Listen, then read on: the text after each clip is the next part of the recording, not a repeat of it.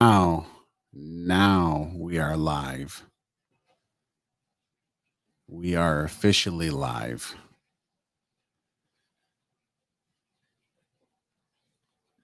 Claudia, call in. Yeah, if she hits the it might look like a what'd you guys say? It looked like a lounge chair or something Yeah, it was like a lounge chair. on your app. All right, so I'm just waiting for Claudia, correct? Yep. Okay. Yeah, we're just waiting for her. She's gonna actually call in as a guest on the show to get on the show.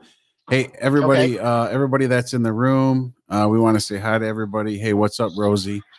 We're just getting rolling here. We're just trying to figure out how to get Dr. Feldman and there we go. There's Claudia. All righty. It's going to take a while. And she's live. Oh, hi there, Claudia. You sound great. I sound good? Yeah. Right, now we have to figure out how to get Dr. Feldman on. Are you going to call him in? Yeah, I think he's on right now. He's here. He is. Yeah. Dr. Feldman. Hello, Dr. Feldman. This is our customary. So this is not odd to me. I'm accustomed to this. Did you lose him? No, I don't think so. Hold on, let me see. Hello. Yeah, he's not on the phone. He's not actually on the phone. Hello, Dr. Feldman. Call him up. Yeah, send him a text. Sorry, I'm going to get this. No, this is like the first time we're trying to do more than one. Right. So yeah, hopefully everybody doesn't jump ship and leave right now. Right. Well, stick around, folks. Stick around. There's more to come. He'll have to, everybody. He's going to have to call in. He'll figure this out. No, I'm here. All right. So okay. There. Good. All right. So, so he has to turn off any background sound, anything. Dr. Feldman, if you're driving, just pull over so we don't have any feedback. I'm over right now. Okay. Good. All right. All right. I'm going to let you guys start off the show. Go ahead. Oh, okay. Hey, welcome. I'm demanding. You are. That's all right. That's okay. I'm sitting down already, so we're good to go. We're relaxed. We're just chilling. Yep.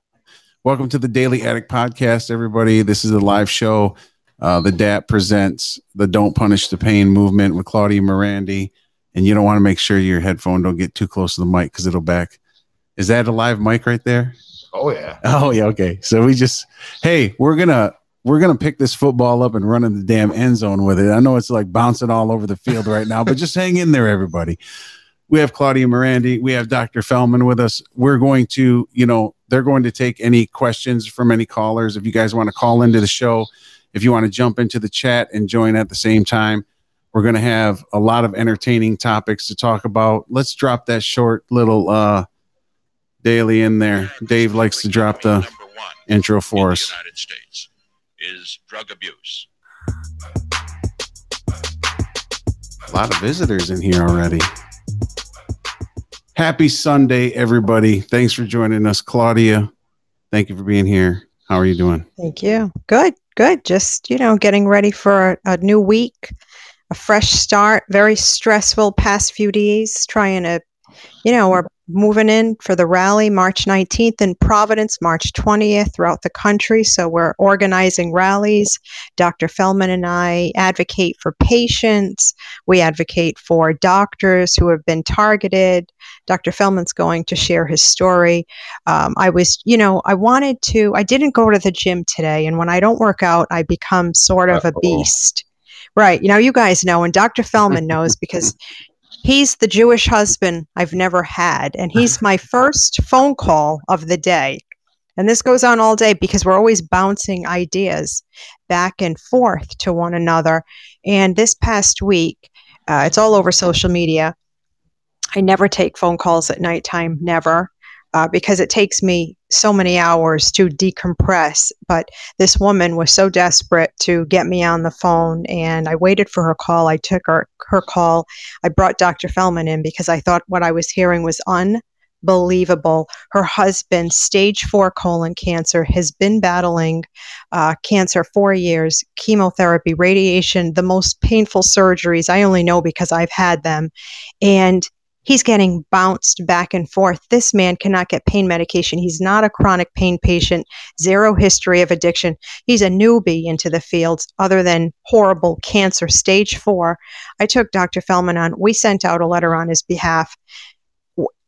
I'm sick. I'm pissed. I'm astonished. I'm appalled. I'm repulsed. And I just put out on Twitter, I said, if this was a dog, and I love dogs as much as the next person, but if I ever posted a picture of a dog with this massive incision who can't get pain medication, I would have had Fox, NBC. It's disgusting. I'm ready to get on a plane, fly to South Carolina, and meet with this oncologist. This should not be happening. This is where we are. This is where we are in our country. So, if you have cancer, you were supposed to be exempt. Nobody's exempt. It's just a matter of time before every person on planet Earth will be affected by these preposterous, vile 2016 CDC opioid prescribing guidelines. So I'm a little hot. I'm coming in a little hot tonight, but I want to, I know people, I would imagine this is going to be a pretty busy show because I promoted this last night. I promoted this morning, and I know a lot of people have questions for Dr. Feldman. They always want to talk to a doctor, you guys, because no doctor ever puts time aside to talk with patients. Dr. Feldman makes me proud every single time I bring him on a call. I'll call him. The other night he was playing the ukulele with his wife, Linda. I said, can I take you on a call? He's like, of course, never says no. And he takes sometimes 2 hours on the phone with these patients. So if you people need help, you can find us at the drpatientforum.com. Click help, fill out the form, it bounces back to me, and we get on the phone with you. Obviously, we need donations. Donations keep our efforts going.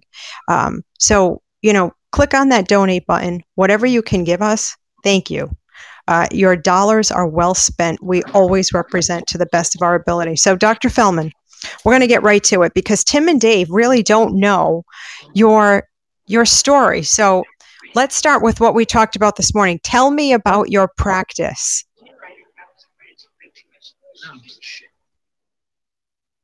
Dr. Feldman, can you hear me? Yes, I can hear, but not that well. So go ahead. Ask me. Okay. What do I need to? Okay.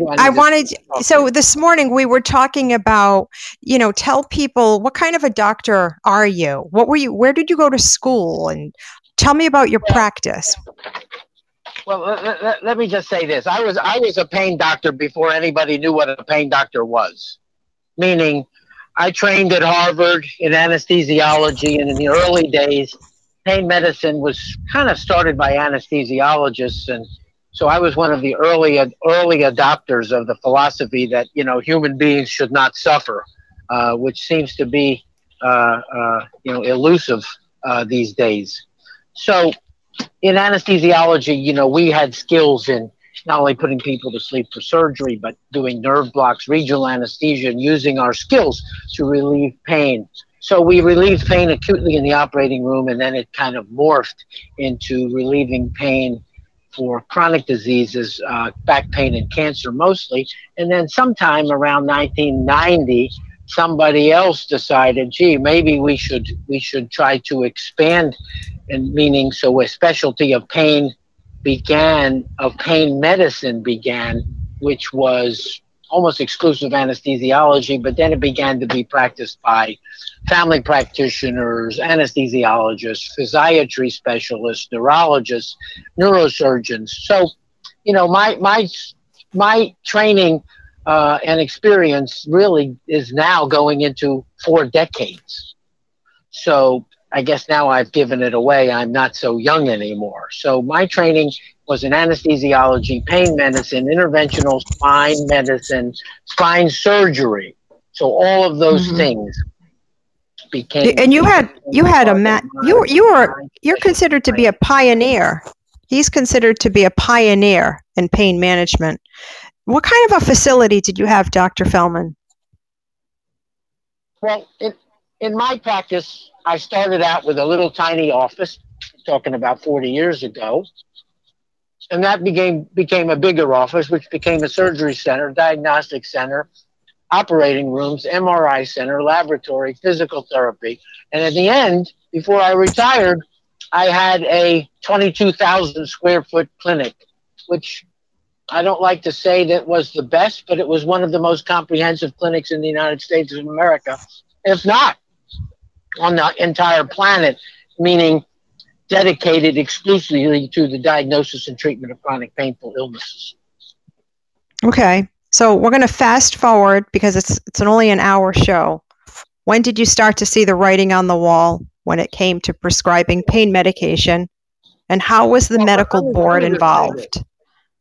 The reason I went into pain medicine is because I saw the writing on the wall when I was in medical school in Philadelphia. Meaning, when I was an intern, a medical student and an intern, walking down the hallway in the middle of the night, a couple of things that are, if you look back, are glaringly obvious. If you walk into a hospital, and it's the same thing today, there are no doctors at night. Doctors leave the hospital, and so in the middle of the night, when you walk down the hall, you hear moaning and groaning and screaming of patients in pain. Now, who is relegated to take care of these people? The nurses. So the doctors have basically given up, and they don't take care of the patients. They leave it to somebody else. So I kind of was this kind of slapped me in the face when I was a student, saying, why aren't we doing a better job? Well, if you don't hear the moaning and the groaning and the screaming, then you don't really know it exists. So I decided right then and there to use my skills and dedicate my skills to doing a better job for the medical profession at large. Now, there have always been people interested in pain, but not a whole lot of them. I was, like I said, an early adopter of pain medicine. Okay. And you practiced in Louisiana. Well, I first started practicing in Alabama.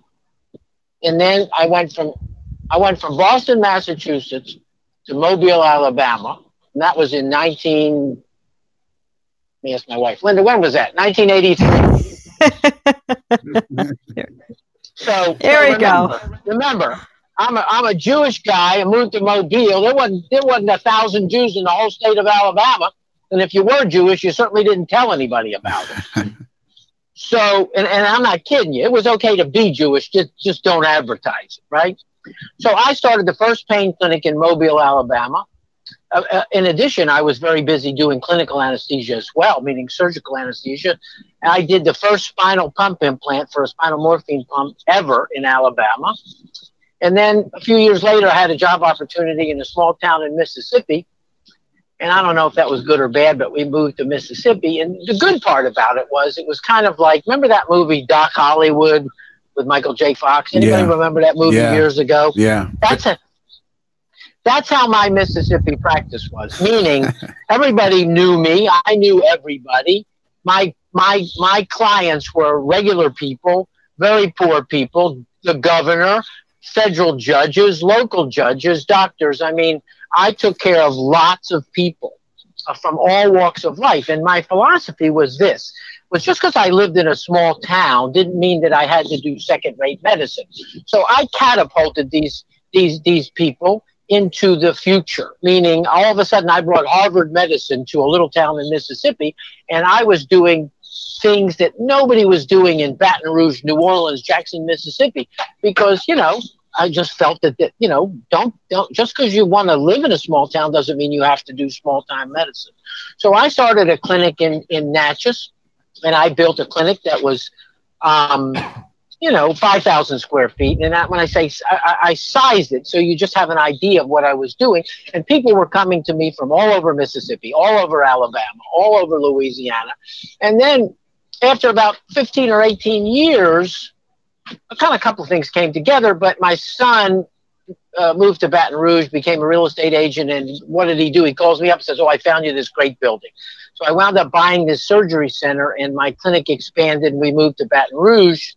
And we started doing some new and innovative things, laser spine surgery, put in a diagnostic center, meaning if you came to me with a pain problem, we interviewed you, we examined you, we did MRIs, X-rays, CT scans, and we tried to find, to the best of our abilities, the cause of your pain, so we could treat the cause. But the truth of the matter is, if you have to be honest with people, by the time you have chronic debilitating pain, you might be able to find the cause, but you can't cure most of these patients. You can treat them. And that's the dilemma that we're in now, is how do you treat the chronic pain patient? And that's open for discussion. I know how to do it, but obviously the CDC thinks they know how to do it. The FBI thinks they know how to do it. And the DEA thinks they know how to do it. And the truth of the matter is, I know how to do it. They don't. That's very good observation. Thanks for the history. That's awesome. I just have a quick question about that. So do you think it's beneficial? I mean, despite everything that's going on right now, at the core of it is the doctor-patient relationship, and that sacred relationship should just be in its entirety.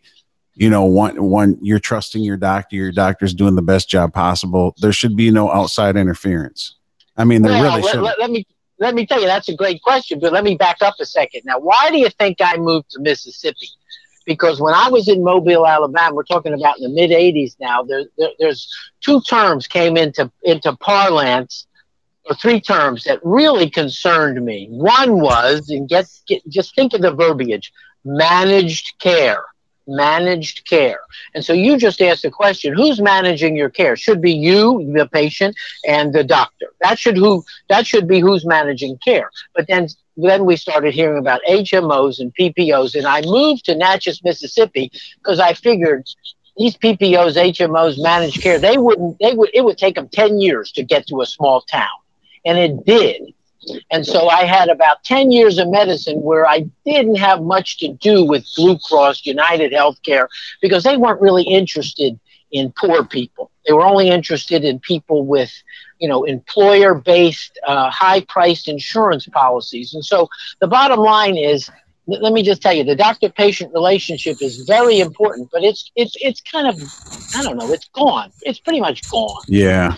I would. So, when you talked about being in a small town, I can imagine that your relationships with your patients were more intimate, a lot more intimate than they are in any setting nowadays. It seems like nowadays. Let me tell you, I got paid more in sweet potatoes and collard greens than I did with little pieces of paper with pictures of dead presidents on them. Right. That's the truth. And so, it was always like my duty, and my philosophy was very simple. I do the best job I can, and, I will not starve, and it all comes out in the wash. And when I have to meet my maker, he may say I did a good job or not such a good job.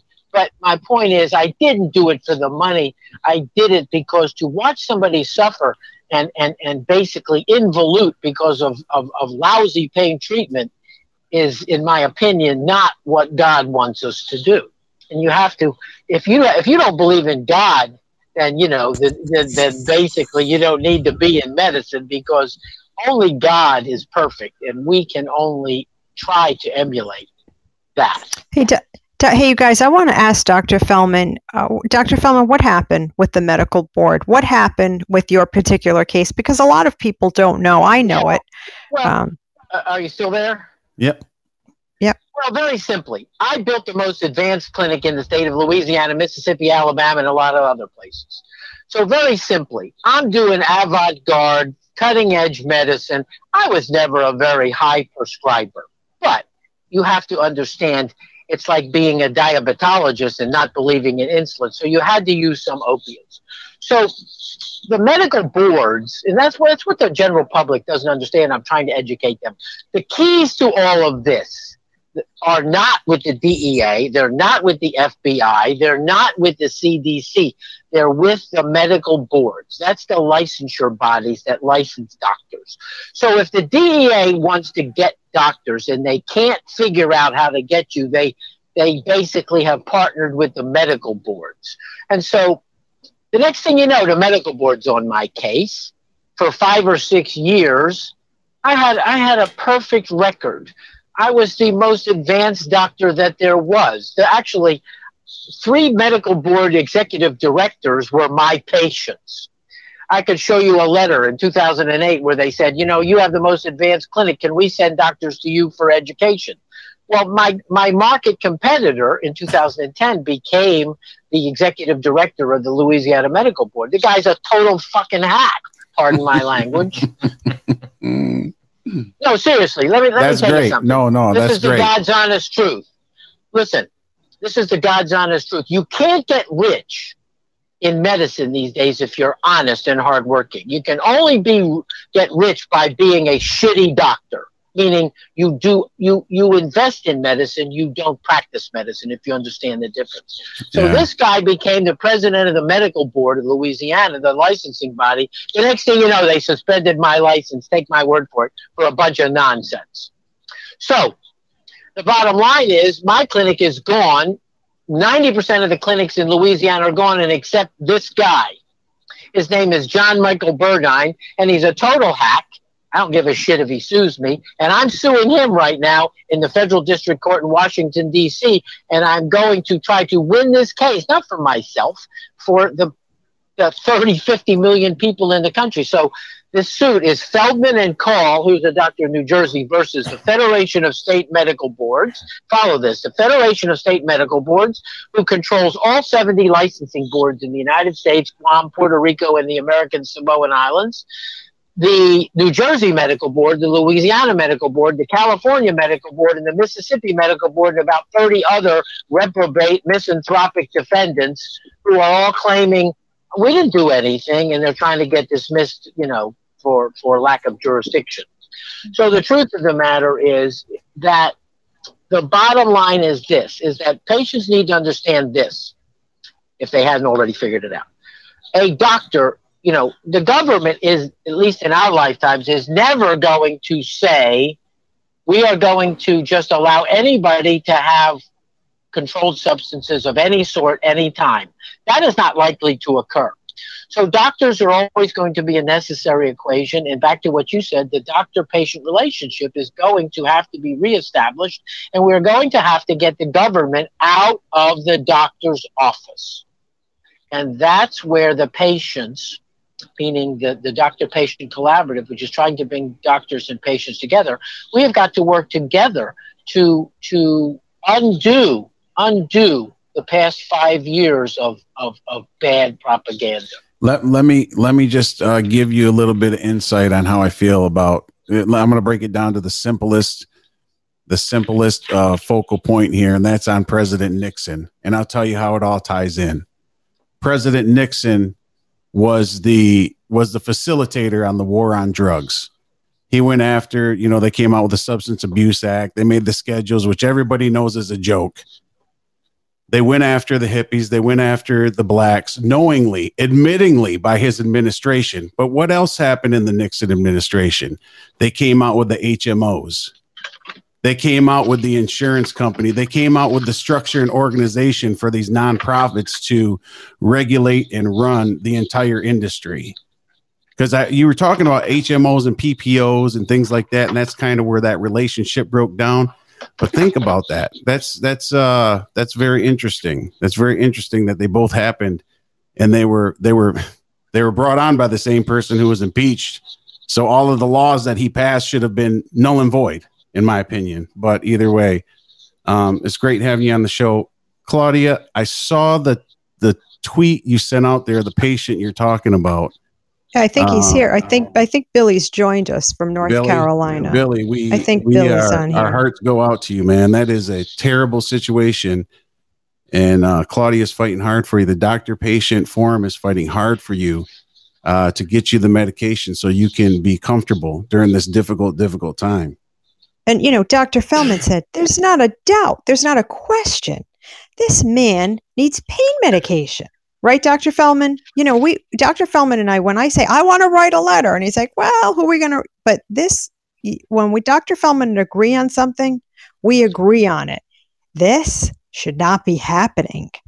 It is just, go ahead. Claudia. Yeah. Claudia, what Claudia and I are trying to do is obviously bring awareness, right? And so, yes, we need to take care of Billy. But Billy's only one person, and there's millions of people that are getting disenfranchised. And so what I want to do is I want to eventually, and when I say eventually, pretty soon, is open a Washington office, and I want to be in the face of the congressmen and senators, meaning I want to hang out at the Senate office building and the House office building and start bugging people where they say, if we don't do something for this guy, he's never going to go away. That's what you have to do because, they have a lot of things to do and a lot of problems to solve. This is just a problem that it's up to us, meaning the American people, it's up to us to bring this to the forefront. Yeah, you have to become. That's a very good point. Yeah, in Rhode Island, I've become a burden to these people. When I walk into a building, they turn the other way. They're like, oh, shit, here she comes. And it's taken me 3 years, just about 3 years to get legislation. And there's still, I don't, until my governor signs this into law, I do not feel comfortable because anything can change. Lawmakers do not want to discuss opiates. You have to, fortunately for me, my lawmakers were affected and I was called in to advocate for them. But it's just, everybody gets old, everybody gets sick. But right now we have doctors in prison. We've got Dr. Joel Smithers in prison, 40 years. We've got Dr. Feldman's very good friend, 20 years. Dr. Feldman and I, we talk with doctors daily who have been targeted. The DEA goes into their office, scares the living shit out of these poor people. And, doctors are the dumbest, smartest people I've worked with. And we try to get the message out. Never surrender your DEA license. But, Dr. Feldman, when he first contacted me, I said, who's this man calling me? Who's this Jewish doctor screaming at me? And he said, well, where do you fall into this? And I remember that phone call. And he said, let me tell you, doctors are people first. Doctors are doctors are people first, doctors second. That never left me. So if you're in your office, seeing a patient, the DEA comes in, SWAT team style, black vest on, and they have guns to your head, to your patient's head. Oh my God. Can you imagine? So they're not thinking, doctor, they're thinking, oh my God, I don't want to die. What's happening right now? So, this DEA agent's, oh, listen, I'm going to help you out. Just give us your DEA registration. Give us your license and this won't be as bad. Your lawyer and doctors, we're just trying to get the word out. We work with a great attorney, but we need a win. We say it every day. We just need a win. It just gets worse and worse. It's the prosecutors too. They're in coercion. They're in cahoots with this DEA. And let me tell you about these dirty prosecutors and what they do. They do the same thing in the drug war and the war on drugs. The DEA down in Alabama, they were blowing doors off the hinges, storming people's apartments, arresting them, pulling them out in front of their people, in front of their neighbors, not even found guilty or nothing yet. Go down, they'll take them down. The prosecutor says, hey, if you just say you're guilty, I'll let you go tomorrow. Just sign this paper. That's what they do. That's what they do to get their numbers up. That's what they do to validate themselves. That's how they get their funding.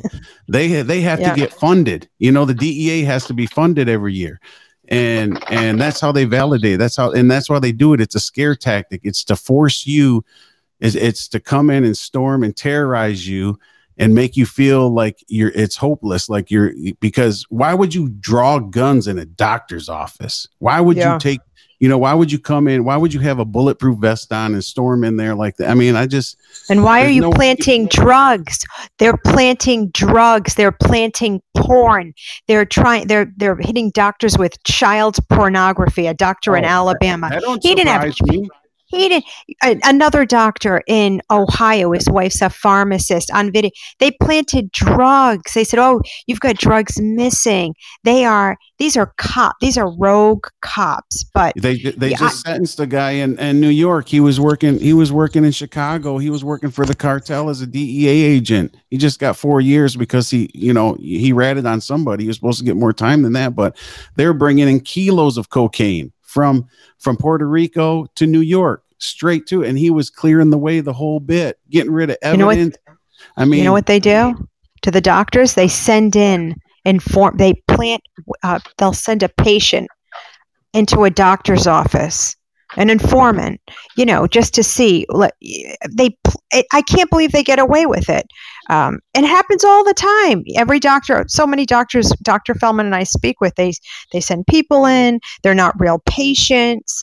And you read in the headlines daily, this doctor prescribed 500,000 pills. This doctor prescribed outside the scope of the medical practice, outside of the controlled substance. I mean, when does it end?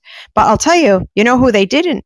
They went into Dr. Feldman's office. Dr. Feldman said, "You get the fuck out of here." Hell yeah. That was it. He didn't take, and that's the message we need to get to the doctors. Get out of here. You contact my attorney, and that's where Dr. Feldman and I come in.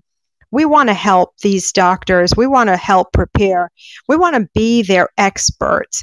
But it's hard because so many of the best pain management doctors in the country, they don't have their licenses right now.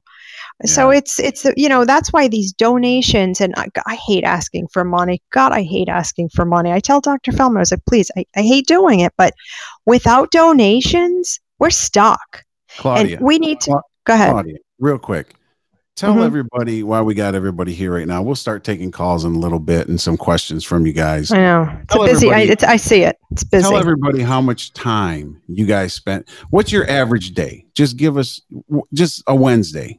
I wake up on Wednesday. I'm Claudia Merandi. What's my day like? So my day starts at usually between 4:30 a.m. and 5 a.m. It takes me about 2 hours to go through social media. It takes me another hour just to respond to the messages. Claudia, I need help. Claudia, I found you. So I'm responding to messages from doctors and patients throughout the country, and it's all day, all night. When I'm done with social media, I get my 14-year-old in the car. I always say this, people think I'm a little crazy. I pray, and I told you guys this. If I don't pray, I can't, I'm not effective to anybody. I pray every day. Give me the strength to advocate. Give me the strength to be a stronger advocate today than I was yesterday. Give me the strength not to punch someone's teeth down their throat while I'm just give me the strength to be cool. I take my kid to school. I have to make my way over to the gym because I compete in fitness shows. So I train. I've got to train. If I don't train, I'm not on my game. I'm not on my game today. I didn't train. I come home. I have to hit social media again. That's when we start taking calls. That's when we get on the phone calls with the patients. This does not end until for me, I end at 6 p.m. Shuts down. So we're going nonstop from 5 in the morning until 6 p.m. That's when I shut down because the same 200 more messages come in overnight. It's day, night. Now, when I'm not organizing rallies, this is what I'm known for, right? Is the don't punish pain. When I'm not organizing the rallies, I head over to the doctor-patient forum. And when I'm not over there, I'm usually doing press somewhere, speaking with legislators, speaking with the press, or begging a doctor to please reconsider. Or I'm taking somebody to pain management. It's 24/7. So you guys out there, you see, they spend a lot of time working for you guys. So, you shouldn't feel bad keeping this movement going by asking people for help. But we got a caller right now. We ready to take one? Sure. We want to take Karma right here. Karma, welcome to the show. Thank you. Hello, Claudia Merandi. Hi there. Hi, honey. This is Susie Lawson-Haley. Hi, Susie. You speak the truth. I have been having a battle, unbeknownst to my doctor. I passed a DEA agent that went into my pharmacy and bullied them into stop Nosoma. Well, I have cancer and I am dying. I have very limited things I can take because it has hit my liver. The man that owns the mom and pop, he took me aside. He was shaking, sweating, red from head to toe. He said, and I said, what? He said, you just passed a DEA agent that had just told us to stop providing Soma. And I kindly asked him why.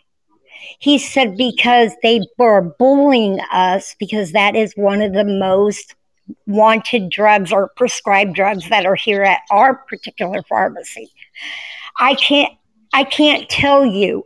I have to go to 2 different pharmacies. I have to wait 4 days for them to order my meds. I am in a when I get in a 10 out of 10 pain, I will have to say it's not often, but I look psychotic, and I ask for you to chop my limbs off. But this is nonsensical.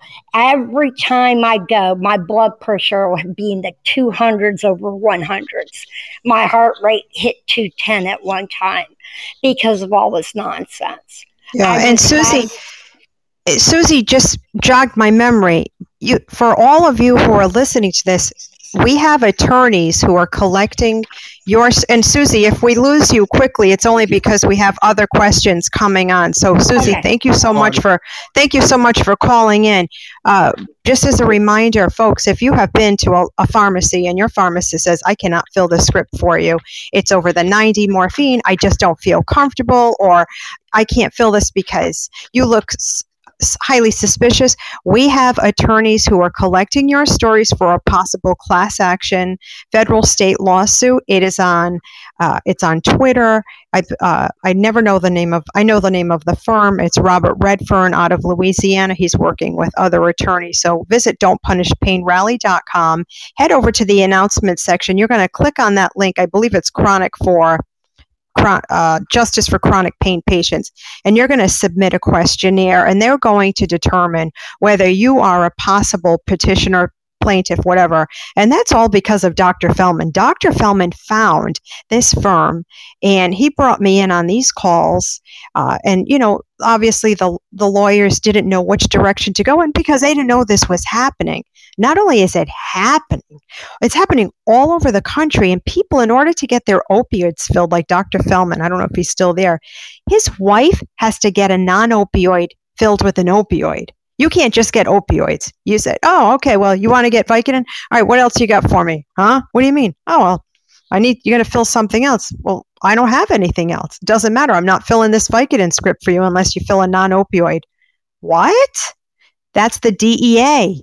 The DEA honed in. They target the distributor, and the distributor can only dispense a certain amount of medication to the pharmacies. So it all goes back to the DEA. Medical boards are working in tandem with the DEA throughout the country. So this is a very real thing. Hey, Dave, can I say something? Yes, go ahead, Doc. Claudia talked about this lawsuit. Let me just explain to you, or to the public. We have this vision of the law when we're in grade school, and they tell us about the executive branch and the legislative branch and the judiciary branches of government. And we have this, at least I had this mistaken idea that when your back's to the wall, you can always depend on the judiciary.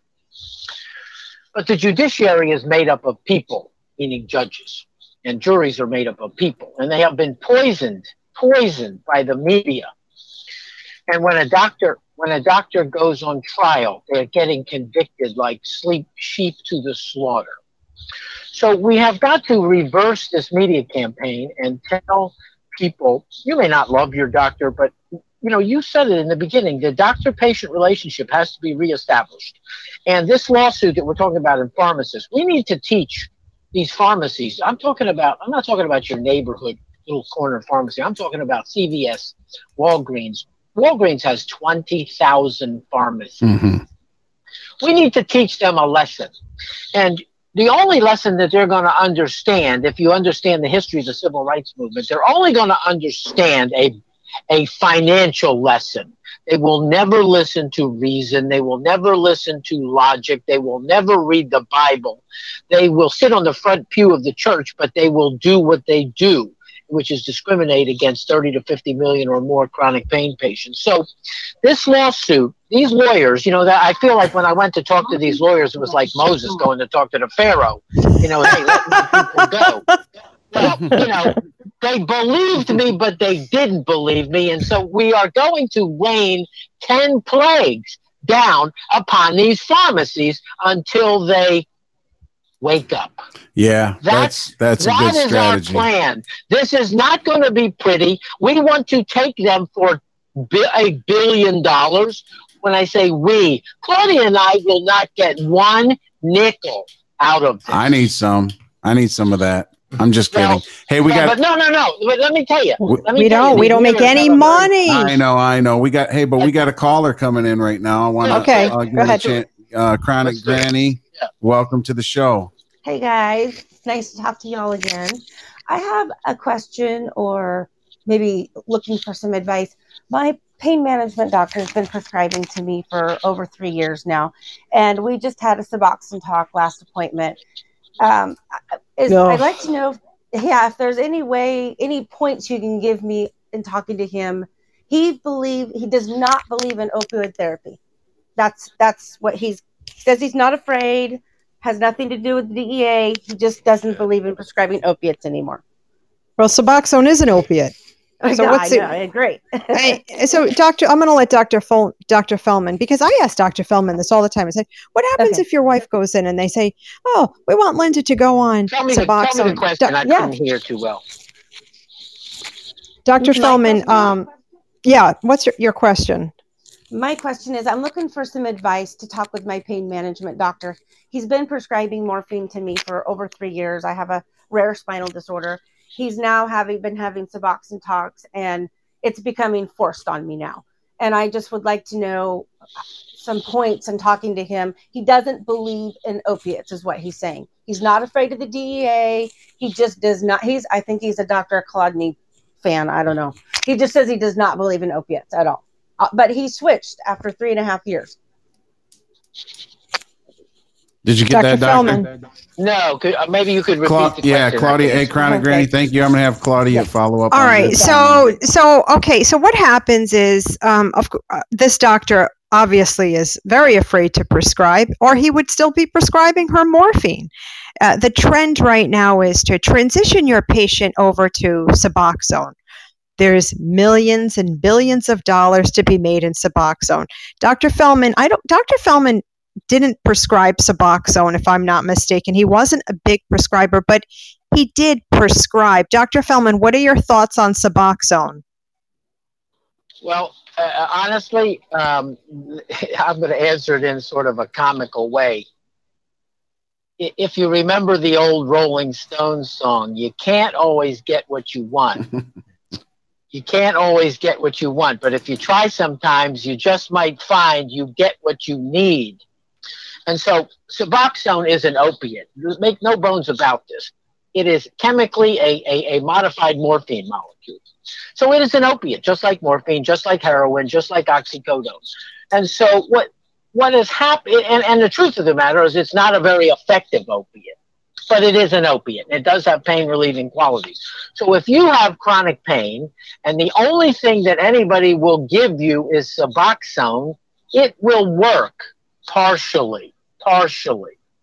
So if you are used to a certain regimen and they change you to Suboxone, you will not die. You may have a few days that you're uncomfortable, but it will give you some pain relief if you indeed need opiates for pain relief, which I said there are many millions of people. So, but the other side of Suboxone, as you have to understand, is that morphine was discovered, synthesized 200 years ago. Suboxone and some of these newer formulations are under a patent, right? So morphine is cheap. Nobody's making a lot of money from morphine. And so, what should cost 10 cents all of a sudden cost $1,000. And so that's why they're pushing Suboxone. So they put this woman, Vanilla Singh, whoever the hell that is, some woman that was on, some government task force. Now she's on the board of Suboxone. So you talk about conflicts of interest. You have people writing government policy, then all of a sudden when they graduate or President Trump fires them, they get a job with a pharmaceutical manufacturer. So remember this, if Suboxone is all you can have, then it's at least a reasonable interim medication until we make the necessary changes. Does that make sense? Yeah, but but you know what they have to get? They have to get a letter from their doctor that says this medication was prescribed to me for pain. Because if you're not, the insurance carrier is not going to approve that. It's not indicated for pain, it's indicated for addiction. So I know when I advocate for people, they can't, or my practitioners in Rhode Island say, I can't prescribe this for pain, so I have to put it down that they have opioid use disorder. That's in her file now. She doesn't have opioid use disorder, but turns out Dr. Feldman said if you even think about an opiate, you have opiate use disorder. You have to do what's right for you. That's a new term. That's a new term. Claudia, you might want to back just a bit away from the microphone because you're coming. Oh, sorry. I'm sorry. That's okay. You're popping in there. I get hot under the collar when I talk about Suboxone. When you don't work out, it's just like a whole different. I know. You're just aggressive. But you have to, for people that are listening, you make sure you get a letter that says this was prescribed to me for pain. It's not going to be coded as that. It's going to go in your chart as opioid use disorder. What's going to happen? It's going to make it incredibly difficult for you to be put back on our traditional FDA approved medication like oxycodone. But I do have people that have been switched. It's a struggle. You're a doctor. I don't know why he wouldn't want to continue to prescribe morphine. All of a sudden, your doctor doesn't believe in long-term opioid therapy because he drank the Kolodny Kool-Aid. And there's a lot of money in that Kool-Aid when you drink it. Hey, I want to just mention one thing. I caught some shit on Reddit about working with Tim and Dave. So let me set my haters straight about this. Tim is in recovery. Or is it Dave? I'm sorry. I get these two. I get you guys confused. And I caught some shit on Reddit about it the other day. Like Claudia's working with, he's an addict and what's going on. So I extend myself to all communities, and whether somebody is in recovery or not, that doesn't. And just like Dr. Feldman is a patient and he sees patients, we collaborated first off because I liked Tim and Dave. I can't say that about two men in a row. I like Tim and Dave. I like what they represent, and we have to bridge this gap between the addictions community and the pain community, because what PROP has done is they have pitted the two communities against one another. And it's got to stop, because I believe both communities deserve respect, compassion, empathy. But right now, the addictions community is winning, and the pain community is walking around with the burden, and they're stigmatized. And when I advocate for a lawmaker, they'll say, "Well, I don't want people to know I take opioids." Well, why? There's no shame in game. So I think it's a beautiful collaboration between the Daily Addict and the Don't Punish Pain Rally and the Doctor Patient Forum. And for people who know me, I really don't give a shit what people say. Obviously, most of you know that. So I think it's a great collaboration, and we support one another. I just wanted to throw that in there. Yeah, I think I agree with you 100%, because we kind of touched on the chronic pain community, and we kind of dabbled around until we had you on the first time. And then we became fascinated with this movement because of the false hysteria of the opioid crisis and the way that, the machine is now affecting everybody on the medical side and the recreational side. What the thing is about the illicit drug war, it's been going on for a long time. And before that, there was really nothing. So for thousands of years and hundreds of years, if you wanted to medicate, you could, you can drink, there was several different mind altering substances. And since the beginning of time, humans have been wanting to, take these things. It isn't nothing new. It's been around as long as, 2,000, 4,000 years ago. Listen to some of our podcasts. We kind of cover all that stuff, but until the last 50, 60, 40, 50 years, it hasn't really affected everybody's freedoms and right to live like it has recently. And it affects everybody's life. Everybody knows someone who's an addict. Everybody knows someone who's been to jail, who has a federal offense, who has some kind of, tarnish on their record because they got caught. They got unlucky one night. Barack Obama and Bill Clinton and a lot of presidents did drugs. They just didn't get caught, but they got to become president of the United States. But the people that got caught got ostracized, got imprisoned. And that's the worst thing you can do to somebody who is addicted, who's on a substance, is you isolate them and take them away from their drug. It's punishing. It's cruel.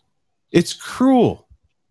But now it's affected the medical side. Now it's like that on the medical side. And I think it's time for people to have some tolerance and to understand both sides, because we can fight this war together. We can fight this war together. We can win this war together. Dr. Feldman was going to. Dr. Feldman, what were you going to say? Thank you. I'll get off my soapbox. Can we have? I like you on your soapbox. You make a lot of sense. But listen, I got to drop out. But I want to say one thing. Claudia's movement is really important, and I don't even know how we found each other, but I'm sort of like this. She's like the brain. I'm like the brains, and she's the beauty. Actually, she has a very good brain. But what I'm saying to you guys is, we want to partner with you because you have a keen insight into a lot of things that we don't, and we have some insights, and I think together we can make some progress. I think so. I've already learned a lot from you, Dr. Feldman, in this episode. I appreciate the history you gave us on your own practice and everything from, starting off in anesthesiology from Harvard, and then, going into pain medicine and for over 4 decades, and being, having one of the biggest clinics and one of the most successful clinics in the US to get treated that just shows you that, if it could happen to you, if the system can also, try to come after someone like you, then none of us are safe. None of us are safe. I did everything the right way. Everything the right way. But you got to remember, when they paint a target on you and they go hunting, nobody's safe. Just like you just said, no one is safe. No. So we have got to change. Honestly, we have got to change this country. We have got to change this country. Yes. We appreciate your time, Doctor. Thank you. All right. Listen, I hope you'll invite me back again. Oh, for sure. I really enjoy the interchange. Absolutely. Yeah. I'll talk with you tomorrow. I'll talk with him 100 more times tonight and tomorrow. It's the doctor-patient forum, we just don't advocate for pain-related issues. People call us because they have to find an orthopedic surgeon, or they're not sure whether they should move forward with a spinal stimulator. Dr. Feldman, and we offer solutions, not medical advice, obviously, but he takes the time. He looks at people's images, their CT scans, their MRIs. This man is a genius, and I talk with these doctors every day, and some have a certain je ne sais quoi, and some not so much, but I'll tell you, he never lets me down, and he's compassionate. He gets on the phone. These people are crying when we get on the phone with them. So with the rallies, and, listen, some people need opioids. Some don't. Some do well with CBD, and that's what I wanted to ask you guys about, because you do have your new line of CBD. I just saw it. I retweeted it. What's the name of your product? We have Happy Life Herbals. Yep. And we have, of course, CBD is all over, and there's different kinds of CBD. But Dave and I really did our research on our CBD. And our CBD is derived from hemp, and it is tested, and it's 100%. The QR code is on the bottle. So if you want to see the lab results, you can do that. The jury's still out as far as there's a lot of people that still have to try CBD, because everything is anecdotal to this point. They haven't done any human testing because, marijuana and hemp have been illegal for so long because they both got lumped in together, but it's totally different than THC. And there's a lot of information about it. We're going to be providing a lot more about the CBD receptors, the endocannabinoid system, and how it affects and what it can treat and what it can't. And I don't want to say treat, that's how it can help your overall wellness. Because how we get in these little sticky points where we can't, legally say things because we're just not in the capacity to do that because these government agencies and stuff. It's been so difficult with the CBD just to get the banking right, to get everything right, because they don't, even though it's completely harmless as far as like side effects and things like that, the stigma's still there. The stigma's still there about marijuana. They don't even know everything about marijuana. I've been fortunate enough to work with some people in Israel, and Israel's far ahead in medical research as far as cannabis, far light years ahead of everybody else. They got all the right testing equipment. They're doing all the right experiments. They're drawing the right cannabinoids out of the plant and finding out how it affects the CB1 and CB2 receptors, what systems they affect, what they get to do. They just found a cannabinoid to fight cancer, CBG. That's a different cannabinoid beyond CBD that actually eliminated cancer in mice in the digestive system and the rectal cancer. So they're finding there's all kinds of cannabinoids in there. But with the CBD, there's a lot of benefits to it. You don't have to take my word for it. I would go online and look for yourself and find for yourself and talk to people that take it, because there is quite a few people using it right now, up to 30 million people. So Dr. Feldman is going to try your CBD product We got it right once he here for receives him. it. Yep. yeah, we're going to ship it out. He's going to try it. He asks me every day, did they get their CBD product in? And it goes back to, I know that people, we get asked daily about Belbuca, Suboxone. So whatever works for you, whether it's Kratom. I'm a huge Kratom supporter. One of my doctors, who's been targeted, had switched all of her patients over to Kratom. I don't use Kratom. I'm a big Kratom supporter. Same with whether it's weed, whether it's hydrocodone, oxycodone, Kratom, physical therapy, whatever works for the patient should be allowed. I know there's a lot of people with questions right now, and we're just want to answer these questions. We have Jenny Girl on. She just called in. Hey, Jenny, how you doing? Hi, I'm okay. Can you hear me? Yes. Welcome to the show. Hi, thank you very much. Thank you, Claudia. Hi, Jenny. Hi, how are you? Good. Well, this started decades ago for me. And it all stopped after 2016. Doctors since then have told me I was doctor abandoned, which I kind of knew. And I lost a lot of life-sustaining meds. Life has now become very altered. Like I said, I've been advocating for myself. And I'm just floating through a system that is very, very broken. All right. Am I back on, you guys? Yes. Yep. You're on. Okay. I'm sorry. I got booted out. What was the question again, really quickly? Can someone tell me the question? Yeah, Jenny, tell her what you were saying again. Well, in 1987, I got extremely, extremely ill. And I was admitted into the hospital. 2 days later, I'm on a ventilator, intubated, and I was very, very sick. And I came through, but it was considered double pneumonia with pleurisy. And I went into adult respiratory distress syndrome, which leaves your respiratory system compromised. And over the years, I was told you'll be on this medication for the rest of your life. And what medication is that? Was that opioids? I missed the question. Well, part of it was opioids, part of it was albuterol and inhalers and solution for the nebulizing treatments, and just a whole host of other things that came along from the hospitalization, a lot of PTSD and so forth. And in 2000s, it all went fine until the CDC hit. Sure. And every single med went. It wasn't weaned off. Everything went into withdrawal at that point. And I just stayed to myself. I didn't let anybody know. I was completely embarrassed and ashamed and thought, what could I have done? And I now know I don't think I did anything. No, you didn't. And thank you. I thank you for your call. Is Tim running, or is I hear somebody running on a microphone right now? I hear a sound. No, I think we had some microphone. Sometimes I think maybe Jenny was close to her microphone, too close. Okay. And you get some of that. It kind of sounds like okay. something's rubbing the mic, you know. Yes, or you were running up the stairs to let your dog out. But no, I don't let him Jenny, out.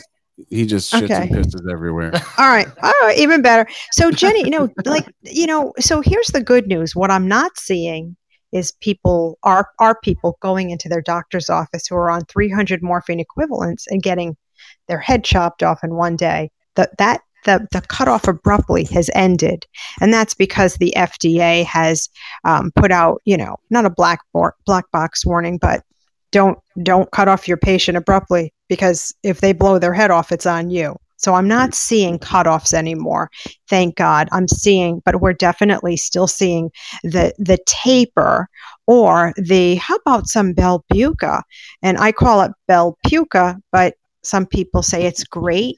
I don't want to make them rich. I don't want to make them rich, because guess what? You could get oxycodone that costs $4 a month instead of Belbuca, which is going to cost you $900 a month. There's no need for it when there's oxycodone.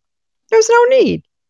So it's I tell people Belbuca is buprenorphine with a pretty pink bow wrapped around it. But if it works for you, you got to take it. Same with Suboxone, but it's a nightmare. My doctors tell me, once they see a patient's been on Belbuca, they're not going to prescribe, especially if they're referred to them. And Belbuca is indicated for pain. Suboxone is not.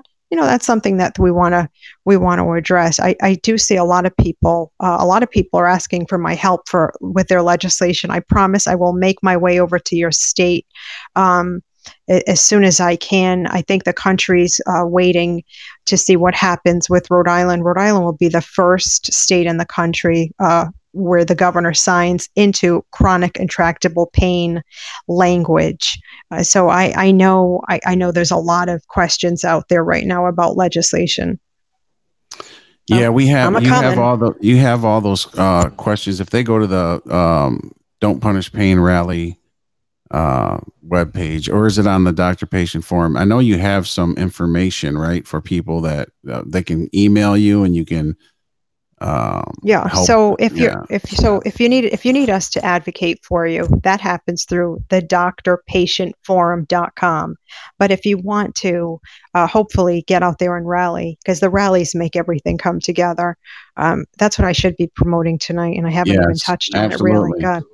Oh, we need to get. So do you have time to take another caller, Claudia? I do. Let me just say really quickly, we can take this caller. Please get out there and protest on March 20th. It is imperative. Yes. Go ahead.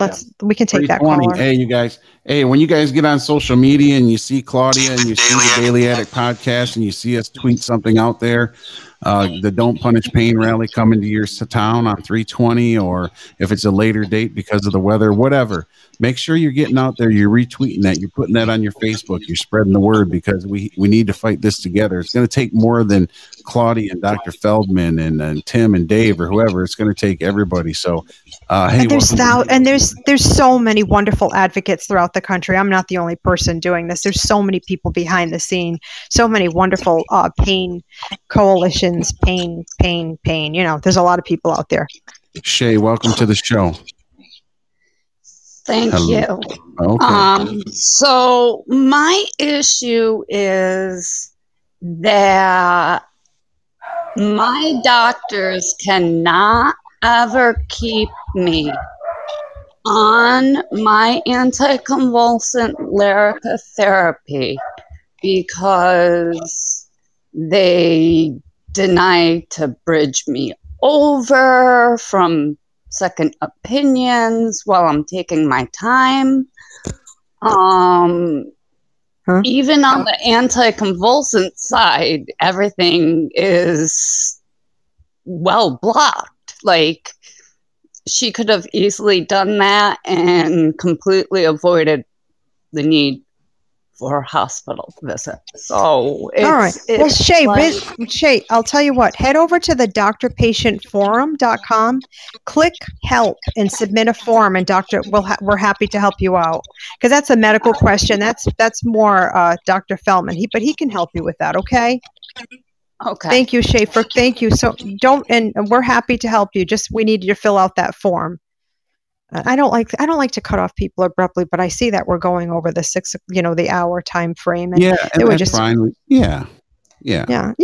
But because there's a lot of medical questions that I don't like to answer because I'm not a doctor.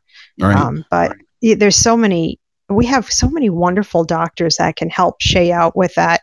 There's just like another question. It's just like a runaround. These people, they constantly get the runaround, but let me tell you the life of a pain patient. This is what happens to these people.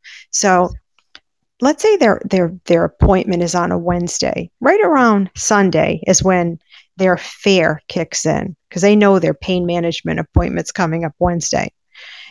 Monday, Tuesday, they can't sleep the night before. They're in their car driving on their way to their pain management appointment. They're like, oh my God, is today the day that I get the axe? They walk into pain management, they wait for the door to open, and then the nurse practitioner comes in or the PA comes in, and they're holding their breath, because what's going to happen? Is this the day I lose I lose my quality filled life? Then everything's okay for this visit. But that's the angst leading up to every visit. Now they have their script, but now they've got to go through that same terror driving to the pharmacy. What's going to happen at the pharmacy? Is the pharmacist going to fill it? Is he not going? Is the pharmacy going to fill it? But my insurance carrier decided they're not paying for opioids anymore. And this is the life of a pain patient. Some have to drive 600 miles to find their doctor, and another 400 to get it filled. It's obscene. But when they go to the emergency room, that's where the real fun begins. I don't mean to laugh, because I lived it. And I took my pit bull 84-year-old mother with me everywhere I went, because when you're sick, and I mean, I was sick, and I would be taken in by rescue, I always had somebody with me.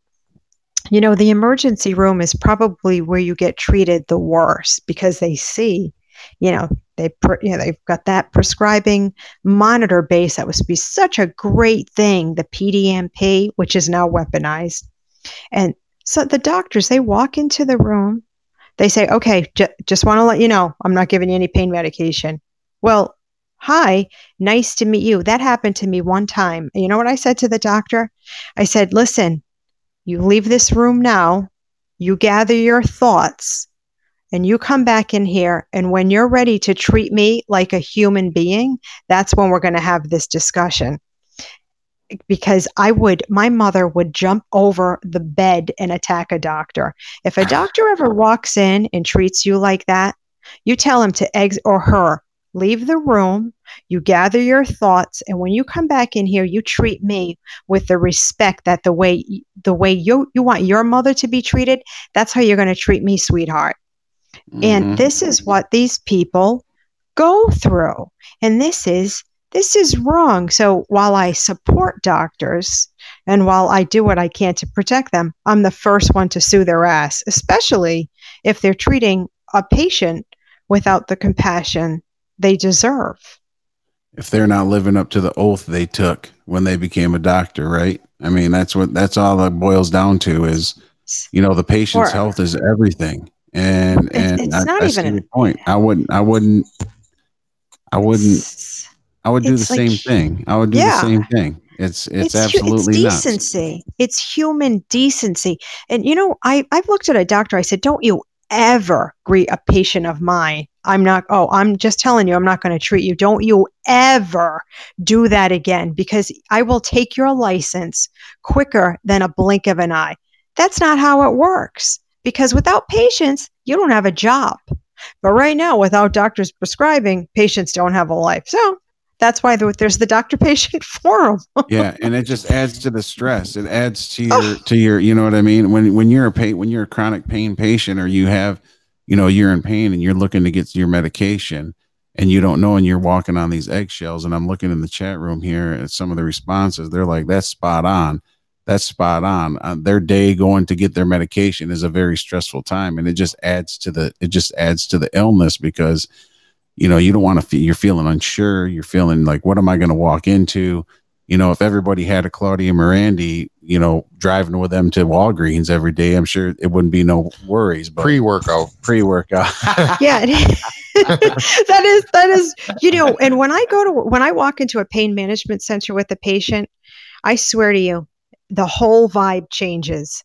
They look at me, I look at them, and I looked at one time at a kid. He was young. I said, "We cool, bro?" Just like that. He's like, "Yeah, we're good." I was like, "Okay," because my job as an advocate for both doctors and patients is to keep the peace, is to keep the calm in the room.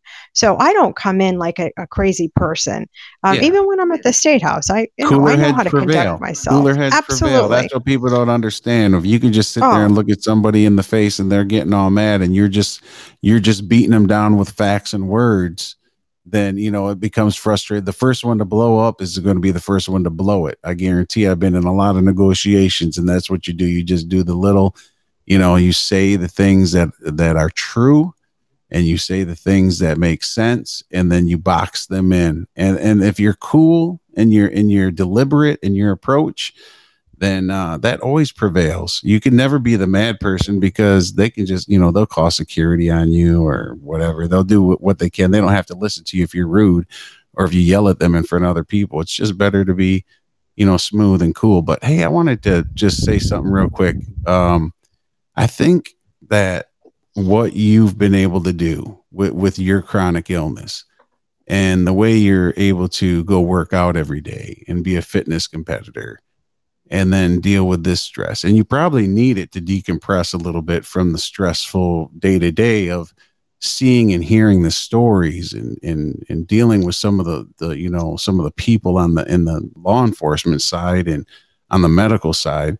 But that's a real inspiration to people, not only as an advocate, but I think, the fact that you're dealing with your own issues and you're very open about it, but you're also finding the strength to go work out.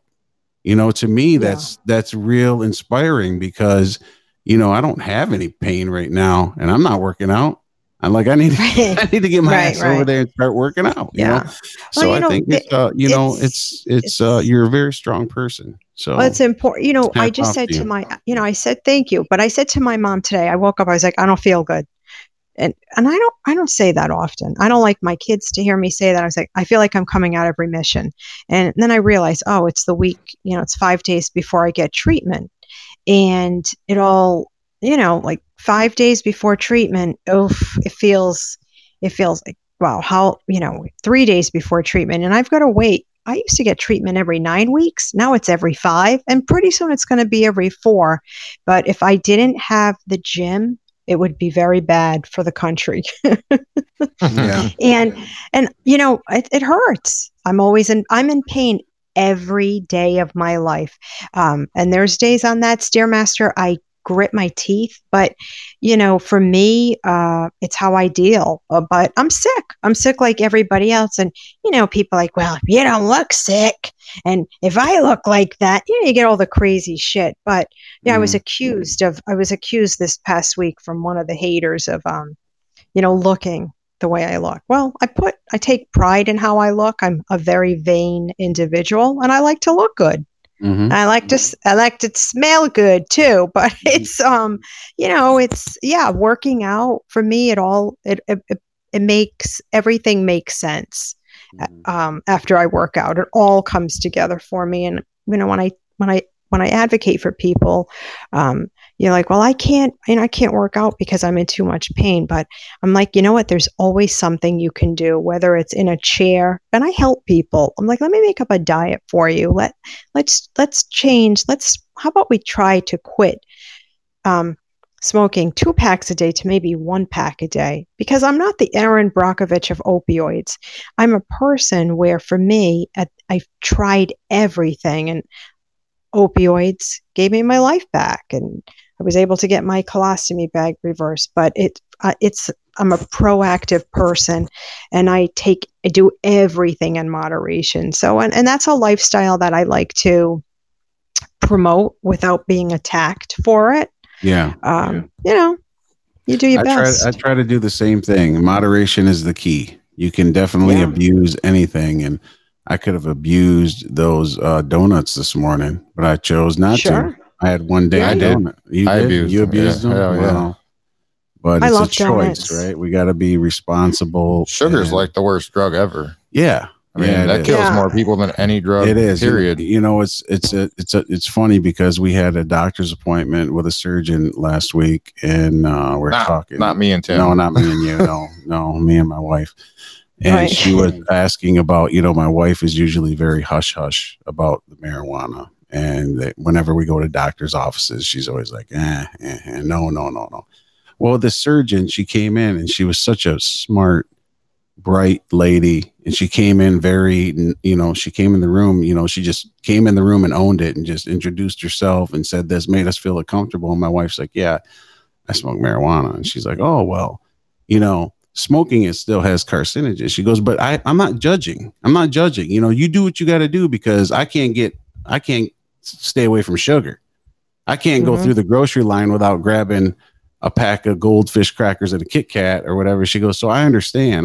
Like, I'm not trying to judge. And I thought that was pretty big. I thought that was pretty good. And it made me even feel better, because it's like, we all have our little vices, and we all have things we like to do. And as long as we're not hurting anybody else or really hurting our body, if you can have a glass of wine, you can have a bottle of wine, but, don't send your liver into shock by slamming a 12 pack in an hour and a half. There's just ways you do things, and I think it's healthy to do that, actually. I think it's healthy. And it's teaching our kids the same thing. I know people like, I don't want to hear about your kids, but you and I, we've had this discussion before about addiction and, why it happens. And, we talked about both of my siblings are adopted, and they come from addicts. And so my mom raised her daughters with, okay, your parents were addicts, so you can't drink, you can't smoke, you can't do anything, because you're already 50%. There's a 50% chance. So you could become addicted, and it's raising our kids with these good values. My 14-year-old, I'll say, Ava, dig deep for that willpower. You got to dig deep. But Mom, I want McDonald's. I said, but you had it 3 days ago, and we're Italian and we cook 7 days a week. You got to dig deep for the willpower, but you shouldn't have to dig deep to have to find pain management. You just shouldn't. No, it's been an ongoing battle. We appreciate it. It's been a good show today. We've had a lot of listeners, a lot of activity you guys. in the chat room. Hey, you guys, thanks for calling in. Thanks for checking us out. We really appreciate it. Make sure you check Claudia out. Don't forget, on 3/20 is the rally, the Don't Punish Pain rally going on. Check your local, check the website. Make sure if there's one in your state, you go there, support them. And then, of course, the Doctor Patient Forum. You can check them out if you need advocate, talk to a doctor. Thank you.